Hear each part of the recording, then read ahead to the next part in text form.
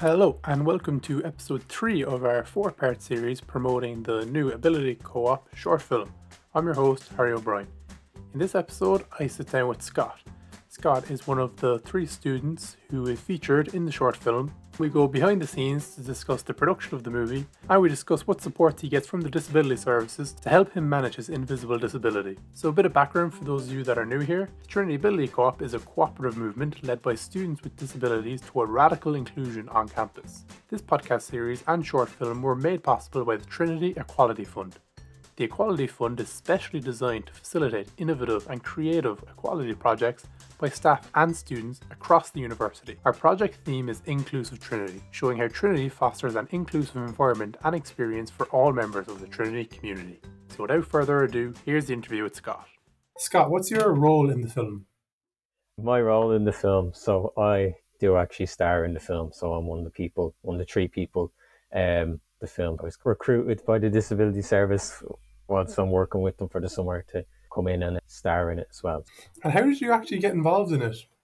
There was a call out for people, and we had a couple of students come forward, or people who would have been involved in the Disability Service, but I think they were looking for a bit more of a balance in terms of gender and stuff like that, and just people from different backgrounds. So I'd come from a STEM background, having studied physics, and the other 2 people in the film would come from an arts background. So I think that was another thing. So trying to be reflective of the entire student population, or being more reflective of the student population, was how I ended up getting involved.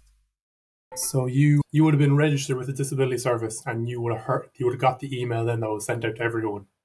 Is that right? Yeah. So yeah, I was registered with the Disability Service up until I finished college. I came into my course through the DARE pathway. So part of that means you are registered with the Disability Service for the entire time you're in college. Yeah, I would have got the emails and stuff like that, and seen the Facebook ads, and I think they put it out on their Twitter accounts as well, so I would have seen them that way as well. I myself, I would be registered with Disability Service as well, and there's actually a lot of benefits of being registered with the Disability Service, I find. Like, obviously you get these emails, which have ended up in you being in a movie, which is pretty cool. But you got your job, didn't you, in the Disability Service? Yes, so I was stuck with nothing to do for this summer. Initially, I knew my job was the job that I'd had basically since I'd finished in college, was going to be finishing up in around May. So I'd had this big gap in my summer with no real certainty as to what was going to happen. And I just got this email into my inbox from the Disability Service who they were looking for graduate interns, things like that. So I said I'd chance my arm and see where it went. But yeah, I do agree in terms of the Disability Service emails. Like I tell all my friends all the time, check your college emails, because there is so much stuff that is really useful that you just never notice, or stuff that's really important to your degree that you never check in on till it's a little bit too late. But the Disability Service email is obviously really useful in terms of just helping you keep on top of things, but also flagging stuff for you that can be really useful, or at least having it in the back of your head if you ever do have a problem. I know the supports are there, or I know this is actually who I contact, or this is how I book a drop-in session and things like that. Yeah, and there's, especially I noticed, there's a couple of scholarships that the Disability Service share as well, which is really handy. What was it like being involved in the movie? Like, what was actually involved? Was it just one day of filming, or? So there's 2 days of filming altogether. So the first one was we shot in I think it's the Robert Emmett Theatre in the arts block. So that was a close-up kind of interview with the videographer in the lecture hall, lights and stuff like that. So they asked me a few questions. I think mine was done fairly quickly, like within half an hour. I think I'd answered everything, and we were happy with the shots and stuff like that. So I was free to go and work for the rest of the day. And then the second day of shooting was just visuals. So we went into the School of Physics. Obviously, I'm a physics student, so inside the School of Physics, like really nice, like it's nearly a century old at this point, probably older.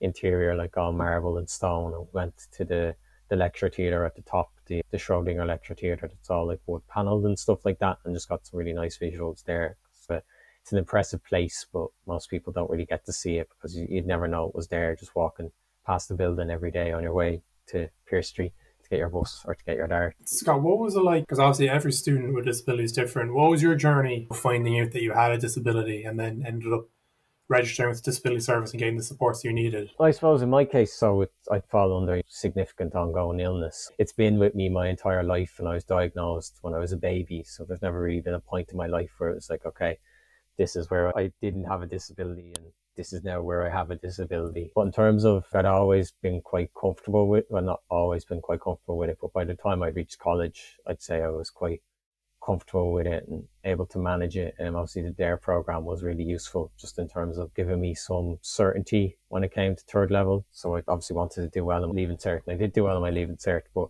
knowing that the support was there for me if I needed it. And then once I did go to college, or got started in college, and it was only around the end of second year, I started acknowledging, okay, like I do need to ask for help or ask for support. So with me, it was deferring my exams or deferring some of them because my body just can't handle the stress. And we were the last year of non-semesterized exams. So at the end of the second year, I had about 10 exams in a 2-week period. So it just wasn't sustainable for me. And I probably cost myself a lot of sleepless nights and missed grades and unnecessary hassle, convinced myself that I didn't need the supports that I was entitled to. So I think getting over that mental wall, I think, was the most important thing for me.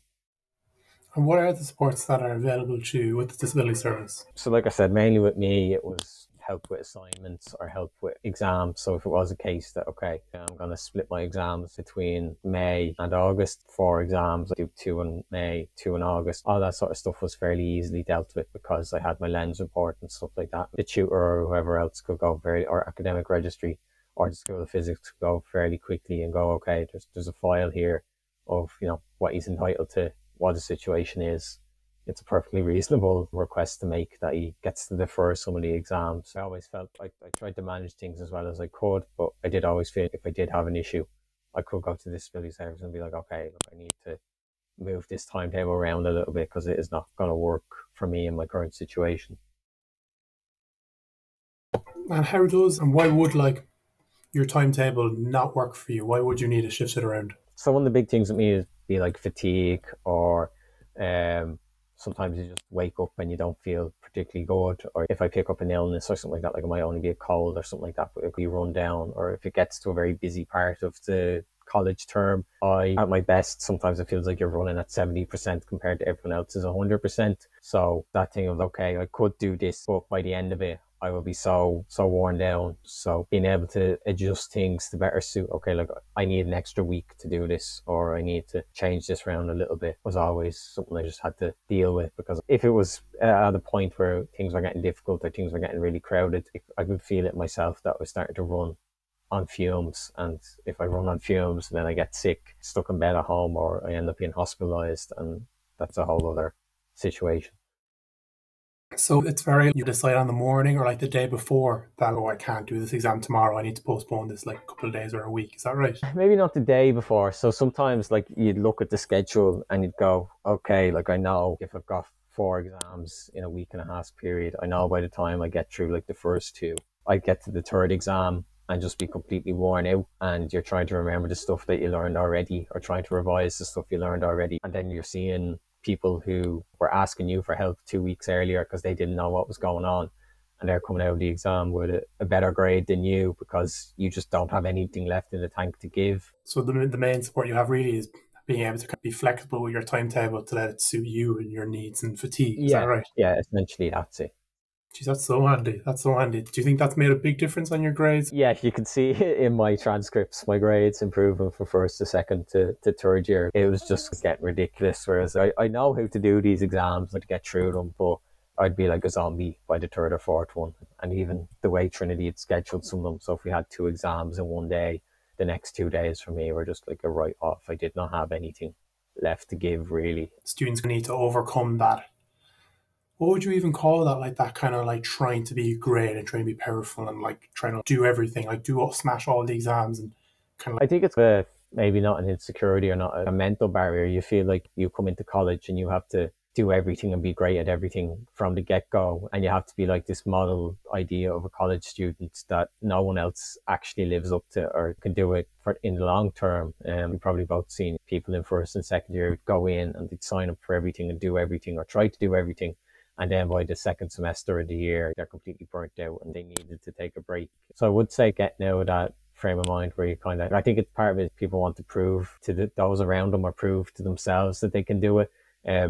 Whereas it might not actually be what they want to do, but they feel, oh, because I'm someone with a disability, I have to prove that I can do better than everyone else around me. And so the main kind of symptom of your disability would be fatigue, is that right? Yeah, fatigue in a general sense. So like it's an autoimmune condition. Basically, my immune system just doesn't work properly, so I can pick up like infections and stuff like that quite easily. And the problem is, if I pick up something like even something minor, like when I was in primary school, I caught shingles and I had to spend a week in isolation in Crumlin because it just tears through me. I don't have the same durability everyone else has, so making sure that doesn't happen has always been the priority, because you could go in, spend a week in isolation, and then come out and it could take you another month to get back to where you were initially. Learning from those experiences when I was younger kind of taught me, no grade is worth having to spend a week in an isolation ward, or an isolation room, which is about the size of a box room in an average house. You were well used to quarantining well before the Yeah, pandemic. basically, when people are like, "Oh, how are you doing? How are you managing this?" I've had it worse, believe it or not. How will that affect you, like in choosing your career choice and what job you go into? In terms of career and stuff like that, it did give me some perspective in terms of, I don't think I was ever going to be the person who could go off and do a job that they hated for lots of money, because I think my health was always the priority as long as I can remember. Probably more so than most people would be. Like most people would say, yeah, they prioritize their health, but with me, it's an actual tangible thing every day. There's medications I take, there's doctors I see. So I think I put it more in terms of, I wanted to do something that made me happy or something that I felt was rewarding. That's part of the reason why I signed up to work with the disability service, was because I felt it was something I could get a sense of purpose out of, a sense of reward out of. Like long term, I do want to work in an area maybe to do with like sustainability or something like that in terms of physics and science, and something where you're actively trying to make a difference or improve things for people. And it's probably been informed by my own experiences, having to deal with all the stuff when I was younger, as getting sick and things like that. And yeah, so that would probably be the main way it's affected my career perspective. And that you can almost view that as a silver lining in a way. Like you're not going to be one of those people that is just go and wake up every morning and hates their job. It's almost like you can't do that. It just rules that out for you. You have to enjoy your job. Yeah, there's that thing of, like, I think there's a perspective and a greater appreciation for things. Like some people don't get that till they're older, till they're 30 or they're 40, and at that point they've already been working in an industry for a couple of years where they're like, I don't actually like this job. Why am I doing this? Some of my friends went straight into doing PhDs. I was like, well, I don't want to jump straight into a PhD. That's another 4 years committing to something. Like, what if you don't enjoy it? You're putting yourself on a very well-defined career path into a certain sector. So I think it forced me to grow and mature a bit sooner than most people my age would have had to. So I generally don't get ruffled by things that much. I try to just sort of keep my head and think about, is this actually what I want, or is it just what people are telling me I should want? Is there anything you hope people know before watching the short film? Is there anything I hope people know? There's a lot of effort that went into it. People were me included, we're quite honest about our experiences. We weren't holding back about things. Like, it's trying to give as honest an appraisal or a view of things as possible. And that's not, some of that would be negative, some of that would be positive, and that's not intended to cast a dark cloud over everything. But I think, being honest about your situation as someone with a disability can be difficult. But I think it's also necessary in terms of, actually, you can't have a conversation about this stuff. There's all this bad stuff in the corner and we choose not to ignore it because it brings the vibes down. I think honesty was the main thing that went into it. People were genuine about their experiences. I hope that comes across well on camera. I think the honesty always kind of cuts through. And finally, this is the last question. What impact do you hope that the short film is going to have? I hope it informs people about what it's like for someone with a disability on campus, or just in Trinity in general. People don't know about these things. It's not at the forefront of their mind. We've all got 1,000,001 different things going on, especially at the moment, whether that's academically, whether that's in work or personal life. I think seeing a film like this where people are honest and open and articulating their experiences in a way that's relatable will kind of make people go, oh, I now see the world, or I now see the campus, or I see the college in a different way. And that way highlights a lot of the issues that students with disabilities have, whether that's accessibility, whether that's inclusion. And yeah, that would be my hope for the film, is that it's an eye-opener for people in a good way. So that's episode 3. I hope you enjoyed it. If you did enjoy it, be sure to check out the short film. It'll be released on September 3rd. You can find it on all of the Ability Co-op social medias. We're on Instagram, Twitter, Facebook, you name it. So go follow us wherever you want to see us. Be sure to tune in with our next and final episode of this series, where I interview Brian Smith, the director of the film.